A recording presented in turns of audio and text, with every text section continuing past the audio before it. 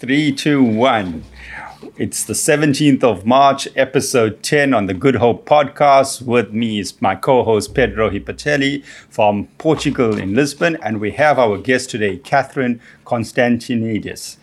Catherine has such a in-depth profile, but I'll try and keep it as brief as I can. So Catherine is a South African change agent, social entrepreneur, humanitarian, earth warrior, global activist, and leader of change. Welcome, Catherine. Welcome. So, Catherine, there's so much I can tell our listeners about, but I'm just going to highlight a few on your profile that came across very strongly to me. One was that you work as a human rights defender, actively engaging in Geneva at the Human Rights Council. Number two, you work with the Sahrawi refugee camp in North Africa.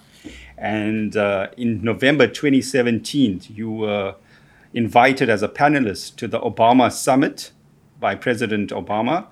And you were also invited to Egypt by President Abdel Fattah al-Sisi. Wow, what amazing achievements. Can you tell us more about your journey and where did this all start from? You've got so much to tell us about, but start at the beginning. The good place is the beginning. Let me try. I grew up in a very humble home. We had very little growing up. But what I didn't realize was that we were so poor. And I didn't realize that because we grew up in a home where we were encouraged to dream as big as possible. We were encouraged to chase those dreams. And we grew up in a home where we were constantly just filled with inspiration, affirmation. We grew up in a home where service to others was our way of life. It was how I thought that everyone grew up. And so even though we had so little, I remember every weekend, certain nights in the week, we would spend that time in communities doing community service, sitting with old people in old age homes playing bingo on a Saturday afternoon. They loved my father, so I think that's why we were going. But I think doing that kind of community work from a young age really became the organic journey that my life would take. And it was those moments that I saw selfless humanity and service to other human beings through my father and my mother that I didn't realize it at the time, but my life would be shaped by those very moments that would really be carved in my memory and would become the pillars on which my foundation would be built. Interesting. So, to be an activist, you have a focus. You have like a priority, because I see opportunities in the global warming plus weather plus climate. I see opportunities in raising Africa. Is there a topic that excites you more, that interests you more than others? It's very difficult for me to say. I believe my life is almost cut up into three pieces. As an earth warrior and somebody who is a very passionate climate activist, I was planting trees long before environmental issues even became something that were real and something that was a focus of attention. And I remember as a young girl being 15, 16 years old and asking people to support me in planting trees. And they would look at me, and I'm telling you, they thought that I fell out a tree and hit my head. Because why on earth do I want to plant 100 trees here or 1,000 trees there? And so for me, the understanding of a changing climate and an ever-changing earth that we were living on was something that was real. And it was something that lived inside of me. It was the conviction of understanding that really we have a crisis and we're looming on a catastrophic moment in time. But people really in South Africa thought that we have so many more important challenges. And as a third world country, as a developing nation, we certainly do. We have social injustices that are absolutely inhumane. And so my life as a child, I was an activist without knowing it. Mm-hmm. I was somebody who was advocating for social justice in my spaces, even as a child. And so the realm of the environment and climate change, the realm of human rights and social justice, and the realm of citizenship these are the three cornerstones of who I am. And I don't think I can give more prominence to one space or to the other. I've found ways to link these three spheres in a very, very powerful way, where the reality is that we now live in a world where climate change is impacting on our human rights. Social justice issues are impacted by a changing, warming climate. And so all of these things really play into each other. And ultimately, we have to ask ourselves, who are we as citizens? Who are we as a global community? But more so, let's go to the basics. Who are we as a community on the street where we live? What is it that we do on a daily basis to make the corner of the world where we are that much better? And so these three spaces have become who I am, what I do. And every time I'm asked to do something, I have to ask myself, does it fit into those spaces where I've molded my space in the world? And if the answer is yes, then it's something that I will work on. It's something that I will advocate for.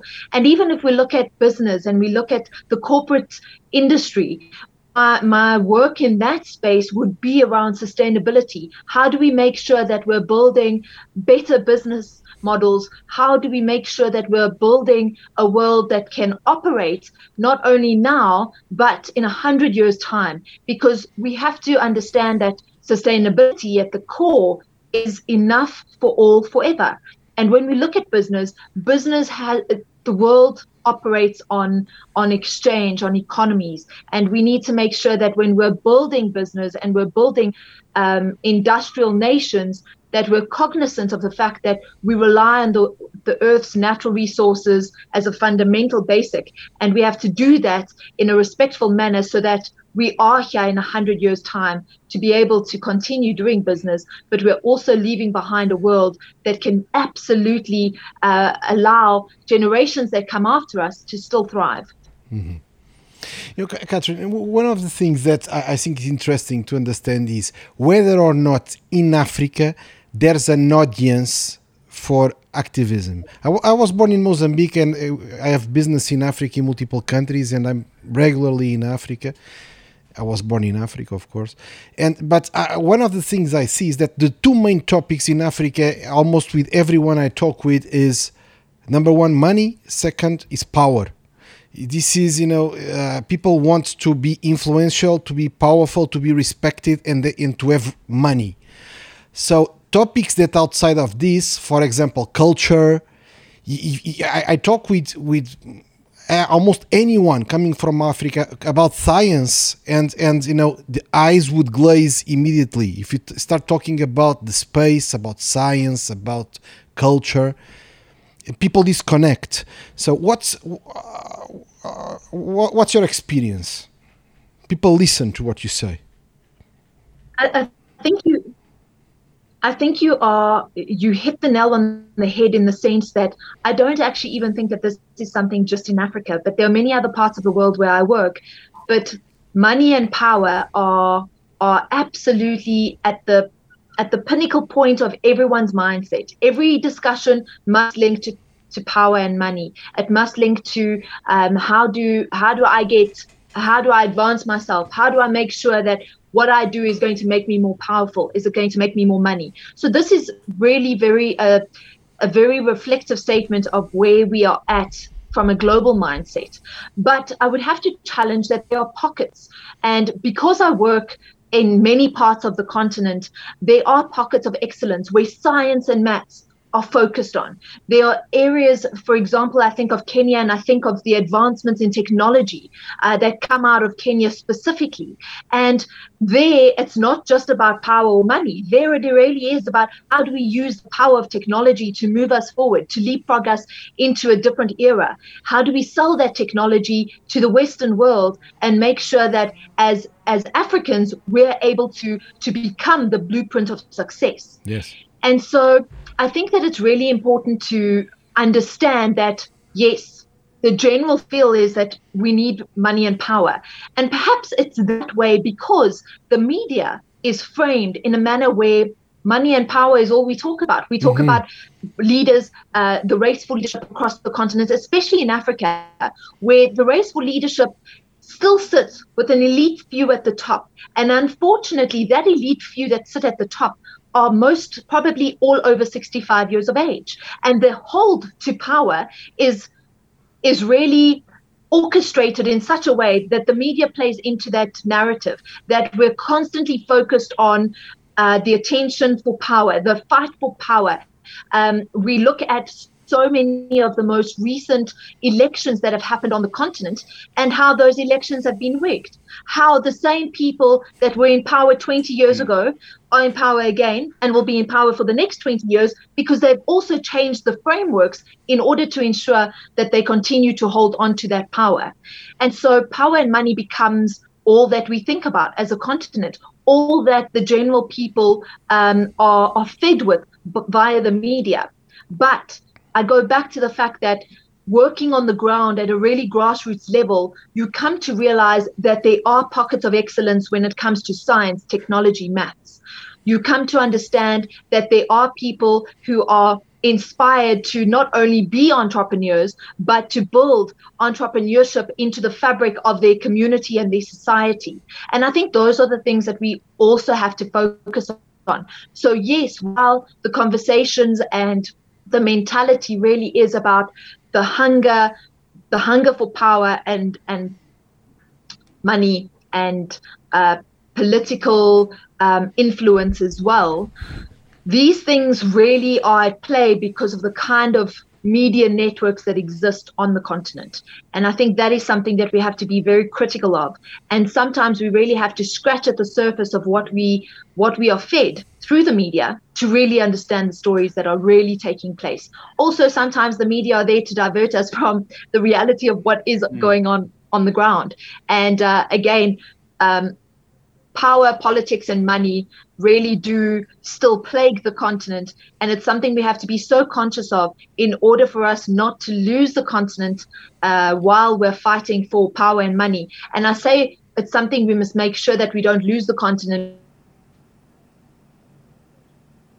Hello?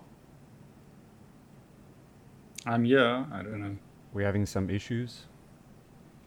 Yeah, our internet seems to... I think some powerful guys just cut off Catherine's internet.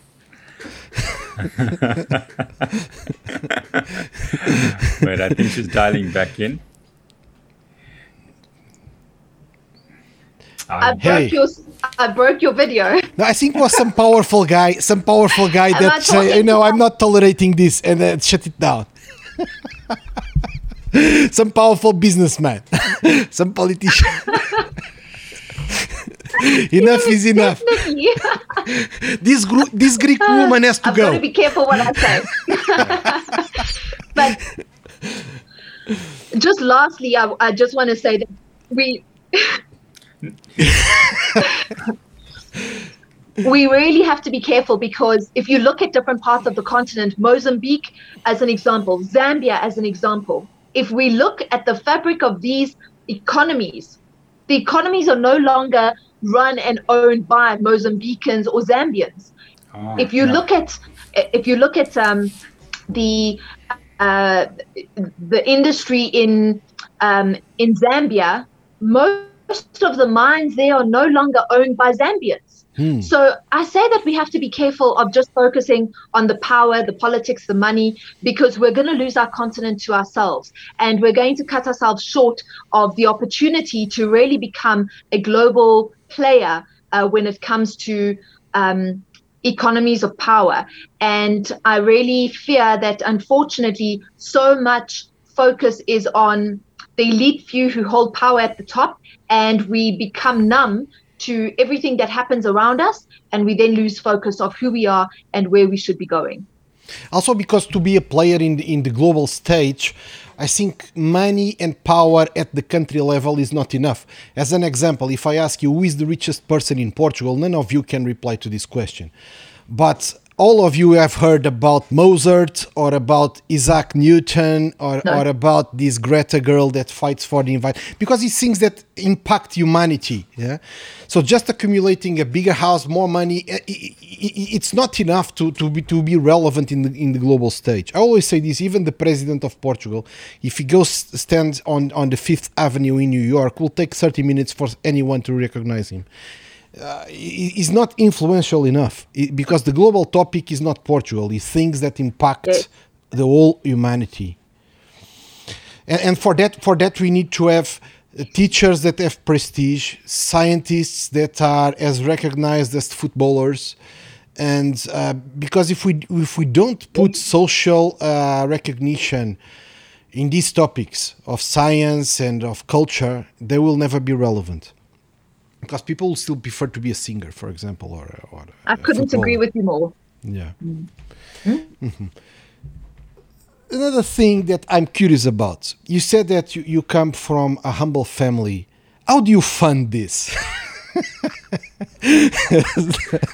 Because even to be an activist, it costs money somehow. Yeah.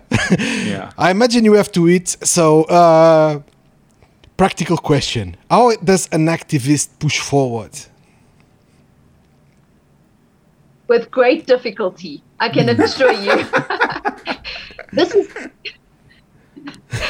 is an important question because, unfortunately, in the world that I work in the space that I work, I'm torn because on the one side of it, I go to bed every night and I know that I've truly lived. I know that I've truly given back to the world in my small way every single day, be it having built shacks on one day, tomorrow we go and we are feeding 800 people, be it that we have gone and we've greened an under-green community somewhere by planting 20 trees or educating a classroom of children on how to purify water, whatever it might be.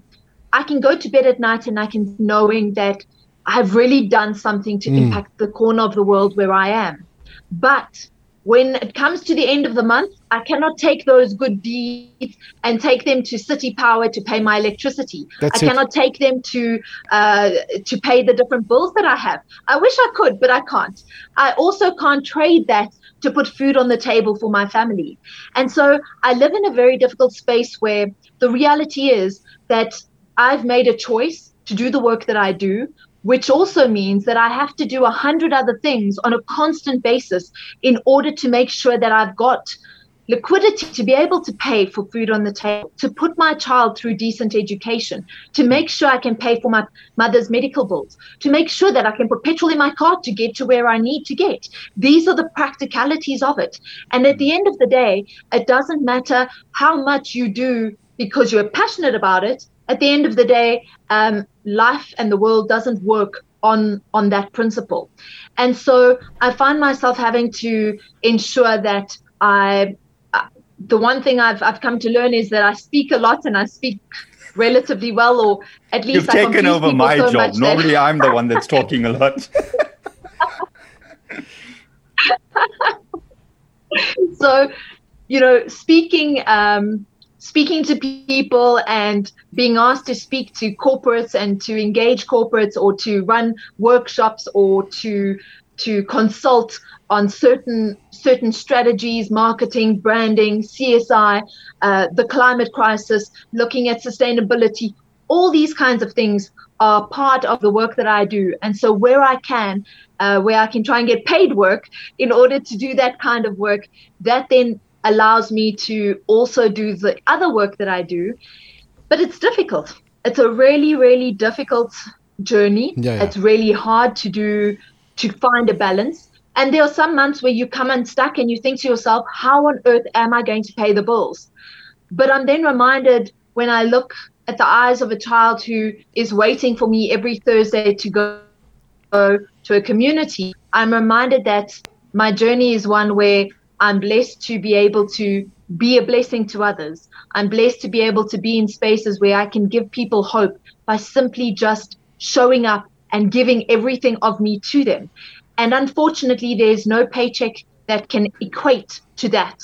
There's no no amount of money that can give you the satisfaction that giving of your time and yourself to another human being really can do. And the work that I do is hard. I see things that sometimes I can't sleep at night because I've been exposed to situations or brutalities or violence that no human being should ever go through, let alone me on the other end of the spectrum, just learning about those things and seeing it from an outside perspective. But it is those moments where I see the... We lost audio. No, we lost audio. You're muted. Catherine.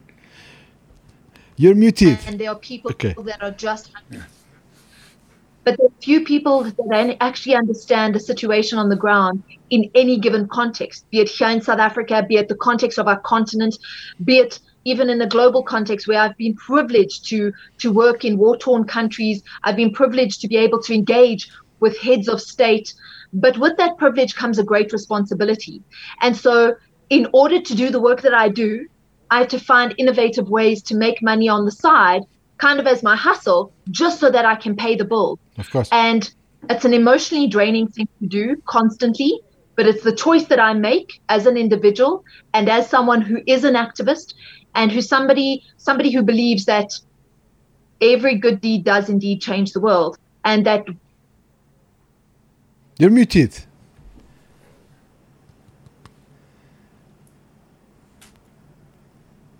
Let me put my... Wait, we can't hear you, Catherine. We can't hear you. Catherine? You're muted. Yeah, okay. Sorry, your voice went off. Somehow you turned yourself... You muted yourself somehow. Somebody muted me. Somehow you were muted. Okay, I'll stop talking. No, you got to rewind 2 minutes. No, but I think it was clear anyhow. The question there, yeah, I think there is a...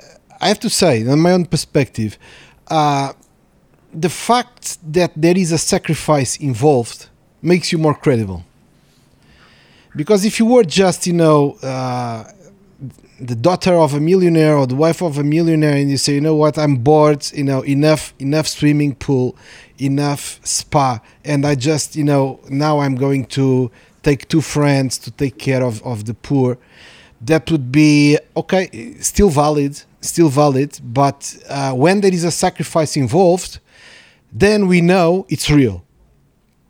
Then we know there's a commitment. So that's why I made this question about how do you fund it, because I think it makes a difference. Thank you. I think it makes a difference. It does make a difference. And what is sometimes difficult is that I use social media to share the stories of where I am, what I'm doing, to create awareness and to create a consciousness for people, for people to understand that, I know that sometimes I will walk into a room, be it a boardroom, or I'll walk into a community, and people will perceive me in some way because they put me in a box. I look a certain way. I've got blonde hair. Blondes are really given a hard time, but you're perceived in a certain way. And so before I've even started, I have to prove myself. Mm-hmm. But for me, therein lies the greatest appreciation, because I challenge people to really assume something else of me. I challenge them to do that because I know the things that I've done, the work that I have done, the foundation of a life of service that comes with great sacrifice and great struggle is one that no one can take away from me. And not only is the sacrifice a monetary and a challenge on a monthly basis, where you never know if you're going to make enough money, if you're going to make ends meet, if you're going to pay all your bills. But I know why. I know what my why is. I know every single day what I'm called to do. And you dig deep inside of yourself to find that kind of courage and bravery to do that every single day. Yes. And I think that, people also don't realize the kind of work that I've done, especially the human rights work. With that comes an immense security risk. And so you carry that on your shoulders. People will see you in a certain way. They may see you on social media. They might see you in a magazine or read about you or listen to you on the radio, whatever it might be. But what they don't realize is that to live a life of service is one of not only great courage, but it takes great risk. And that is something that you have to remind yourself of on a daily basis.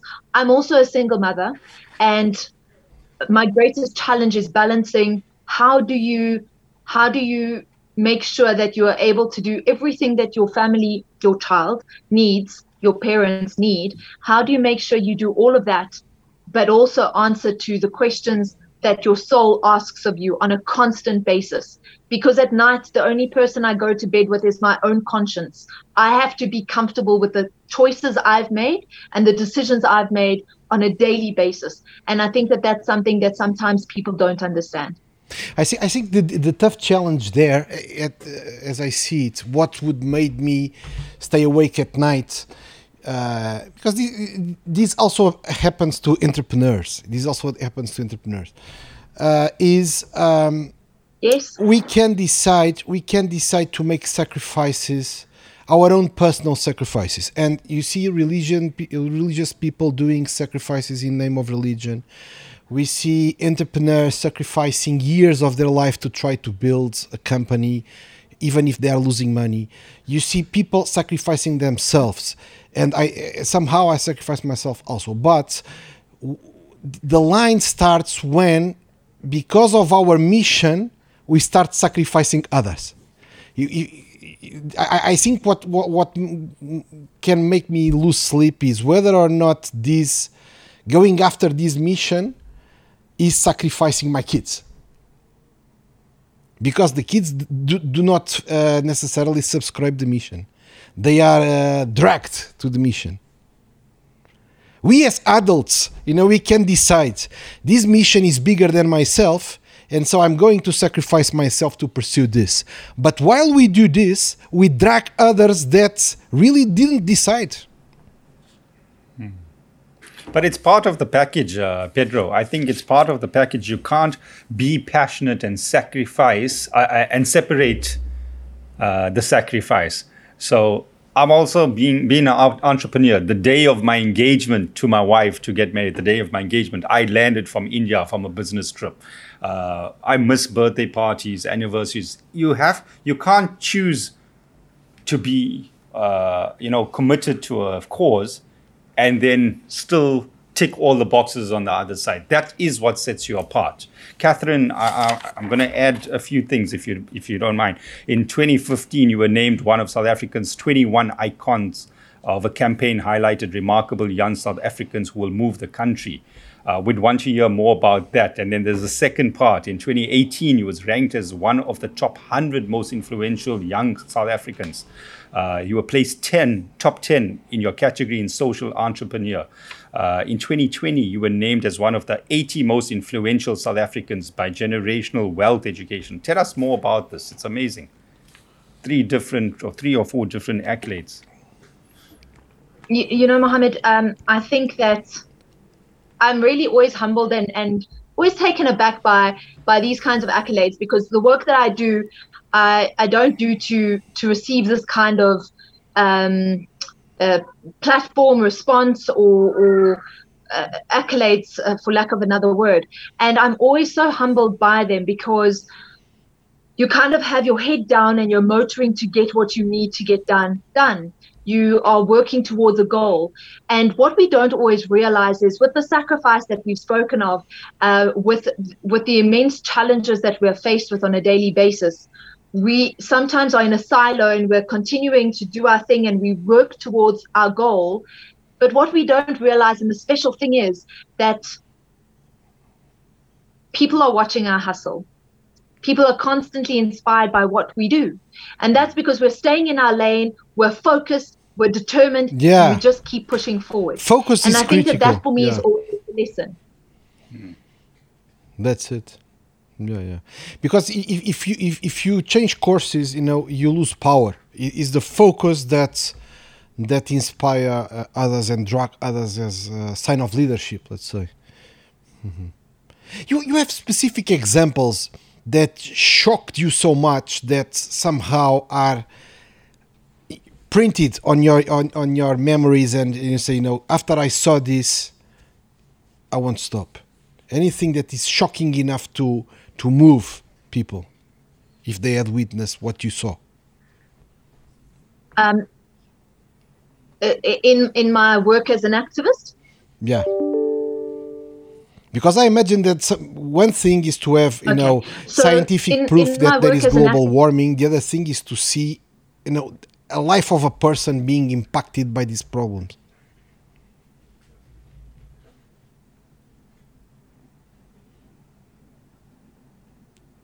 So if I understand your question correctly, if I have to think back at my life, I can remember certain moments. I remember being a young child and being in the car with my father, and it was freezing cold. We were in Johannesburg. It was the middle of winter, and I was with my father in the car. It was my sister, myself, and my father. And I remember us stopping at a robot, and at that robot, there was a man who only had a T-shirt. It was so cold. And I remember my father taking off his jacket and opening the window and giving his jacket to this man. The reason it was significant was my father only had one jacket, and he gave this man his jacket, and we questioned him and we said, well, why did you give the only jacket that you have? Why did you give it to that man? And he said to us that, that is what he could do for this man. He's going to go home and we're going to sleep in a house, but this man will sleep on the street. I remember that moment. I remember growing up, and I was probably about 15 or 16, and I worked in a rural community with my parents, and I remember watching a woman rot of AIDS. And wow. I use those words very deliberately because that's exactly what happened. She literally rotted to death of AIDS. She had no access to a medical facility or clinic. She had no antiretroviral drugs. So she literally rotted to death from a terrible disease that really ravaged so many lives in our country. She had 2 little children that I remember outside of her shack were making food on a fire. Those children were both under probably 4 or 5 years old, but they were looking after each other, and they were looking after this mother that was inside a 1-room shack in the darkness. I then think of the work that I did in Cambodia, working with children who were begging on the border. And they were so poor that they ran around the border naked. They didn't even have underwear because they did not have underwear. And you would find a 5-year-old carrying a 2-year-old child, and they would just beg for $1 a day. And so those moments are truly ingrained in my memory. I think of my more recent history in the last 8 years, where I've worked with the Sahrawi people of Western Sahara, and I work with political prisoners. I work with women specifically and men, but women who have been tortured. They're victims of torture in this day and age. Wow. I work with women who, for 12 years at a time, were victims of torture, locked away. One woman specifically, every single day she was hung by her hair and hung on a line, and then she was tortured. Hanging her by her hair was not the torture. I've worked with why was she tortured? Have seen their children scream. She was tortured by the Moroccan government in order to show a strength and a power. The Moroccan regime has been colonizing and occupying Western Sahara for the past 45 years, and has done so because of natural resources. Wow. And I work with these people, and I'm moved by the fact that these women continue to be freedom fighters. They still get up every day after a life of torture, and they try to find a way to continue. They try to find a way to still fight for their people, to still fight for the life that they have in them. I was privileged to befriend a man who was much older than me, and he became very close to me. He was a political prisoner in our own country. His name was Ahmed Katrada. And Ahmed Katrada, he always used to ask me to call him Kathy because I would like to call him Uncle Kathy, and he said it made him uncomfortable. It made him feel very old. but he was. But I remember, and I think of Uncle Kathy at this point in time, because in a few days' time, we will mark the anniversary of his passing. But I constantly remember every single morning at 5 o'clock, we would speak every single day. And he would remind me that that would be the time of the morning that they would be forced to shower, that they would have cold showers, that, you know, he shared with me the pain and the struggle of being on Robben Island, the prison that became his life. And yet, the power of the human spirit continues to move people forward. And it's these moments that are etched in my memory constantly and remind me, who am I to give up? Who am I not to be brave, to continue fighting for the causes that I hold dear to me? Very interesting. Do you think that I can carry on, but I think I'll leave it there. No, it's very powerful examples. Do you think that being an activist, you are a politician? Absolutely not. And there is certainly a difference. And it's something that I've struggled with as well. And I'll share with you why. I think 5 years ago, if you asked me if I was going to go into politics, absolutely. I believe that as an activist, you will always come face to face with the same door. So it doesn't matter what kind of activist you are. If you're fighting against crime, if you're fighting against gender-based violence, climate change, social justice, as an activist, you will always hit the same door. And that metal door is the door where government and politics rests. On the other side of that door is the ability to change policy. And I understand that. And I understand that as an activist, you can only do so much. But as an activist, you are not a politician. I think that the two are completely different. I think that at least the word or the spirit of activism, you can stay more pure, let's say, because in politics you will have more true to your purpose. Because politics will be maybe more practical, but will demand compromises to move forward. And as an activist, you say, you know what, this is what I see, this is what I think. If you don't like it, you don't like it, I don't care. Somehow you are free. Somehow, as long as you accept the price, you are free. And the freedom is something amazing. Yeah? As long as you say, you know what, I have my own mechanisms, I have my own solutions, and these solutions buy me freedom, then you become powerful. Yeah. Pedro, it's such an important point, because there is a certain power in that. So as an activist, as an independent person who is not answerable to a political party or to a constituency, there's a certain power in the freedom you have outside of a bureaucratic system. But there's a but, and I have to say this and share this. You also come to realize that sometimes you have to be inside of the system in order to change it, because there's only so much pressure that you can put on the system from the outside. And in a country like South Africa, and I think this is true for many countries around the world, but in South Africa, I've come to realize that we need good people to step up to the plate of leadership. We need good people who are passionate about change, not about a political career, but people who are leaders in their field, who come with expertise, people who are prepared to sacrifice and say, I want to move my country forward. I come with a business background, or I come with a medical history, a medical background rather. I want to give that expertise to build this country, to move the needle of Africa forward. And so will I ever go into politics? I can't say no, because one day I certainly will have to step up to that plate and will have to say, okay, enough is enough. Now I need to be the leader that I constantly fight for in my country. But that time for me is not yet now. I have to still do a great amount of work on the ground. And one day I will, as a little girl, and Mohammed asked me this earlier, and maybe this is an important thing to share. As a little girl, if you asked me what I wanted to become, I would have told you I'm going to be the president of South Africa. When I finished school, I did what I was always going to do, and that was to study law and politics. However, my journey was not exactly what I had hoped for. Coming from the home that I came from, and coming from a family where my father became very, very ill when I was young, and I had to start to look after him, I also then became responsible for my siblings.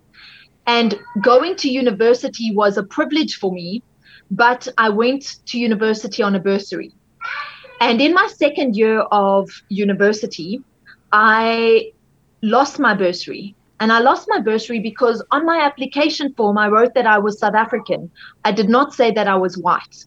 And in my second year, somehow they realized that I was a white South African, and therefore I was no longer privy to the bursary I was given, because I was not male and I was not black. And I carried a huge chip on my shoulder for a very long time, because I applied for 7 other bursaries and they were all denied on the same principle, even though I came from a home that could not afford to put me through university. And at that point, I had to say, well, what am I going to do to make sure that I make enough money to firstly put my siblings through school, because they were both still at school? And how am I going to be able to do what I'm passionate about, but still carry the weight of not being able to study, being denied the privilege of education in a country I'm so passionate about? And so that is something that I will always remember, because you asked me if I will ever be a politician or if I would ever step into that realm. And I can't say no, because I know the power of politics and I know the power of being able to change policy. So one day, yes, perhaps I will stand up to that mantle. But right now, I have to do all that I can from where I am with what I have to change the status quo. And I believe that my journey, the destination may always be the same, but the journey changes. And we have to be lucid enough to change, to adapt, and to be guided by what lies in front of us. Interesting. Whenever I talk with South Africans, when I go to South Africa, I feel that race is still is always there. We the Portuguese, for us, maybe other people don't agree with me, other colleagues here in Portugal, other Portuguese, but in general, race is not an issue in Portugal. We don't, because we started, having relationships in Africa in the 1400s. And almost, I was born in Africa, and almost all families somehow have connections with Africa. I can tell you, my kids don't even differentiate black from white. They can be talking about this colleague that is tall, but they will not say, okay, the tall black girl. They say the tall girl with curly hair, but they will not. It's like there's nothing, there's no race. But when I talk with South Africans, when I'm there, I still feel there is so much weight put to race. I don't know how to solve that, because you're absolutely right. Yeah. Unfortunately, I think that South Africa has not dealt with the racial pains that exist in our communities. I mentioned race in reference to my studies and university, yes, because that was the only thing that held me back. But I pride myself in living in a home and bringing up a child where my child does not see color. Exactly what you said, yes, exactly example of what your children, how they would describe somebody else. It is exactly the same thing in my home with my child, with younger generations. And I think that unfortunately in South Africa, we live in a time where currently the pain of our past still lives in our homes, in the sense that there is a grandmother or grandfather, even a parent, that was a victim of apartheid. Mm-hmm. They were discriminated against because of the color of their skin. And because of that pain lives in the home. That pain is passed down to generation. It is still so raw. We mustn't forget that South Africa is a young democracy. Mm-hmm. We're only 25 years old, and that young democracy has a lot of work to do. We have a lot of history to deal with.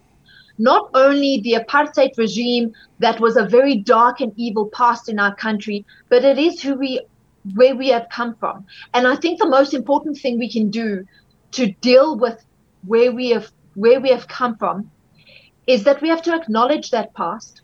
We have to confront it. And we also need to find a common vision for a future that includes all of us.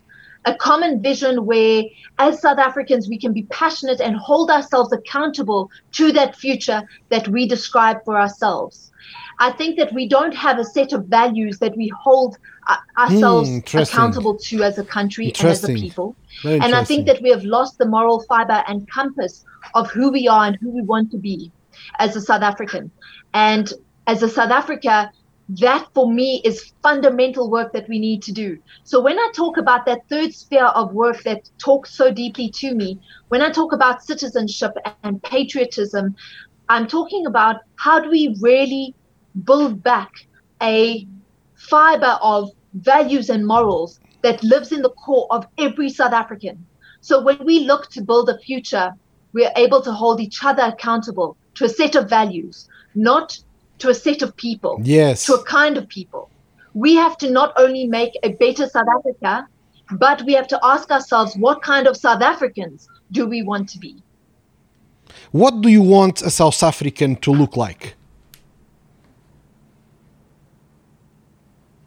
I don't think it's what they should look like. I think it's what they should act like. What is the model of a South African?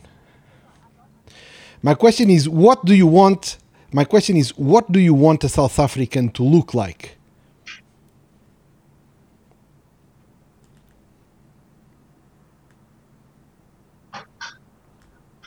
You got it? Have we lost her? Oh, I've lost you. Okay. Now I can repeat what I was asking. Repeat the question. Yeah, repeat it there, Pedro. Yes, if you could just repeat that. Yeah, what I was... Mohammed, you can turn on your camera. It's not related to you. My question is, what do you want a South African to look like? Okay, thank you.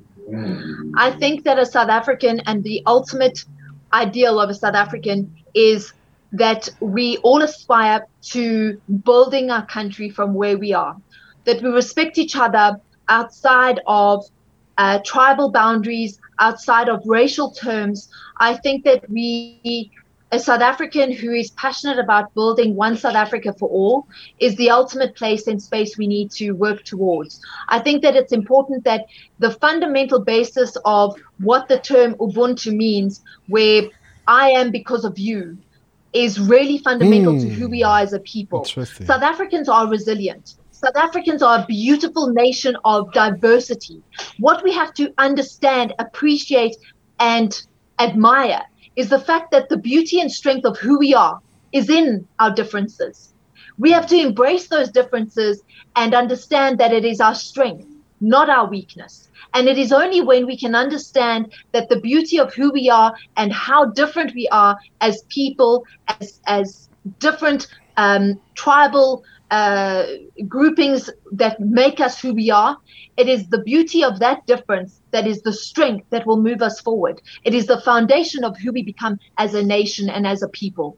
But I think that as South Africans, we need to start understanding that we are one people. The preamble of our constitution says we are the Is it people. my phone? I think it's my and phone. It is in those three words that who we are as a nation lies. I think it was my phone that was ringing. You've hit the mute button, Catherine. You've hit the mute button. You're muted. Unmute. Yeah, okay. Now you're unmuted. Yeah. Okay. So Catherine, I want to ask you this. What are the challenges right now in 2021? If just for ourselves and our listeners, the major challenges in South Africa that you are working on?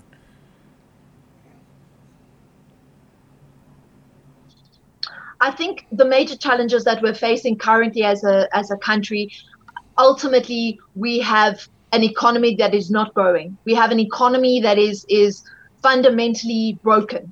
Unfortunately, the economy was broken far long before COVID. I think COVID is a great excuse and a great opportunity for us to pin everything on COVID, on lockdown, etc. But South Africa has a huge challenge when it comes to growing our economy and growing an inclusive economy that really aims to thrive and to create jobs. the fact that there is such a huge unemployment bubble in this country should be of great concern to every citizen. I think that the second great challenge that we face in South Africa is crime. The scourge against women and children in this country is something that is horrifying. It's something I don't like to talk about because it is really devastating when you look at the numbers and the figures. They're real. Women are raped, murdered, and abused on a daily basis in numbers that are absolutely frightful. Crime in general is a huge problem. Corruption in this country is something that we need to deal with. And unfortunately, as we've alluded to earlier, the hunger for power is lined by corruption. So there are people in every corner and sphere who will find ways to really infiltrate a system in order to line their own pockets. We look at the billions of rands that were set aside for COVID relief, and they disappeared. They're not accounted for.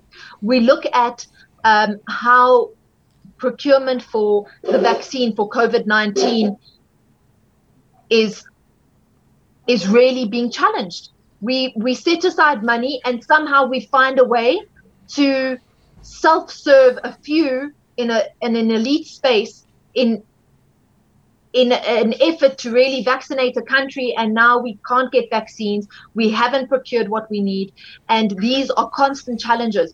It's not about the vaccine, it's not about COVID, it's about corruption and accountability. The justice system needs to hold people to account, and it needs to be more active and engaged. We cannot have that in this country. We have so many laws, we have a constitution to none, but it does not serve us. It looks incredible on paper, it is powerful on paper, but it doesn't really action anything on the ground. It is not actually serving our people. And in fact, it holds us back because the Constitution is so liberal and it has taken the best of the best from constitutions around the world. And we then put that into a document for ourselves. But what we didn't ask is if those things really relate to a country that is a developing nation on the tip of Africa, where we have gone through the kinds of history we have gone through. We did not put a constitution together that would serve us in building our country, our people, reconciling the huge inequalities that exist, the social divide that exists. We took the best of the best from an entire globe and forgot that we needed to be at the center of that. So I think that not only do we have economic challenges, but we have huge social challenges that we need to face up to. And in the year 2021, where we've come out of the back of a year of really hard lockdown, because for the last year, we've had a much more intense lockdown than many other parts of the world. We have further set back our economy, and we have held a mirror up to the social injustices that we see across the country. And those social injustices should scare us all into action. And I fear that we are becoming more numb to what happens around us every single day, instead of being forced into a gear that says, how do we change this? How do we make sure that as a business owner, as an entrepreneur, as an academic, as a teacher, as an engineer, we all play our part in building the country? And we need to start having that conversation at a grassroots level from where we are in our own spaces, and we need to start holding ourselves accountable and then pointing at government. We don't need to worry about what government is doing. We need to ask ourselves, what are we doing in our own pockets? This is the famous JFK saying, ask what you can do for your country. Don't ask what the government can do for you, ask what you can do for your country. It's the very famous JFK line. 100%. People that want to support your activism, that want to support your action and your causes, what should they do? Contact me. Contact me immediately. I'm always looking for people who want to partner, who want to add value, who want to collaborate. I'm looking for philanthropists who really just believe in the work that I do and would want to support me. Those things are really important for me. So I would ask you to connect with me My social media platforms have direct contact to me, so you can find me on Twitter, Instagram. My name is far too long, and Twitter also couldn't announce it, Mohammed. So they just put me. They said I had to choose something much shorter. So I'm Change Agent SA, and you can find me on social media. You can connect with me, and I'm more than happy to have those conversations. And I welcome those conversations, because sometimes those conversations aren't just about, people funding the work, but people who are like-minded, who have a vision. How do we build a better future, not only for my own country, but for the world that we live in? How do we build a better society that is based on shared values that move us all forward? And so I would welcome those conversations and ask people to connect with me via social media. Fantastic. Let's see if the power of this podcast. Let's see if there is some impact there. I think absolutely. Our listeners should comment and send us feedback. Our email addresses are there. All our links are there. And then if anyone wants any introductions to Catherine, we can help her with that. But the best way is to just search Catherine Constantinides or search Change Agent SA, right? On Twitter, for example, Twitter or Instagram, and they will find you directly. Catherine, fantastic. I must thank you for today. We really enjoyed the insight into a topic which Pedro and I learned a lot about, and I hope to have you as a guest in the future to get an update on what's happening. And Pedro, any closing comments from you? No. Let's meet when I'm in South Africa. That's all. Okay. Thank you, Catherine. Bye-bye. Absolutely. Mohammed, thank you so much for the privilege and opportunity to chat to you guys, and thank you for the platform. And it was really a wonderful afternoon spent with both of you. Thank you so much. Huge pleasure. It's a pleasure. Thank you. Thank you. Keep well. Bye-bye. Bye.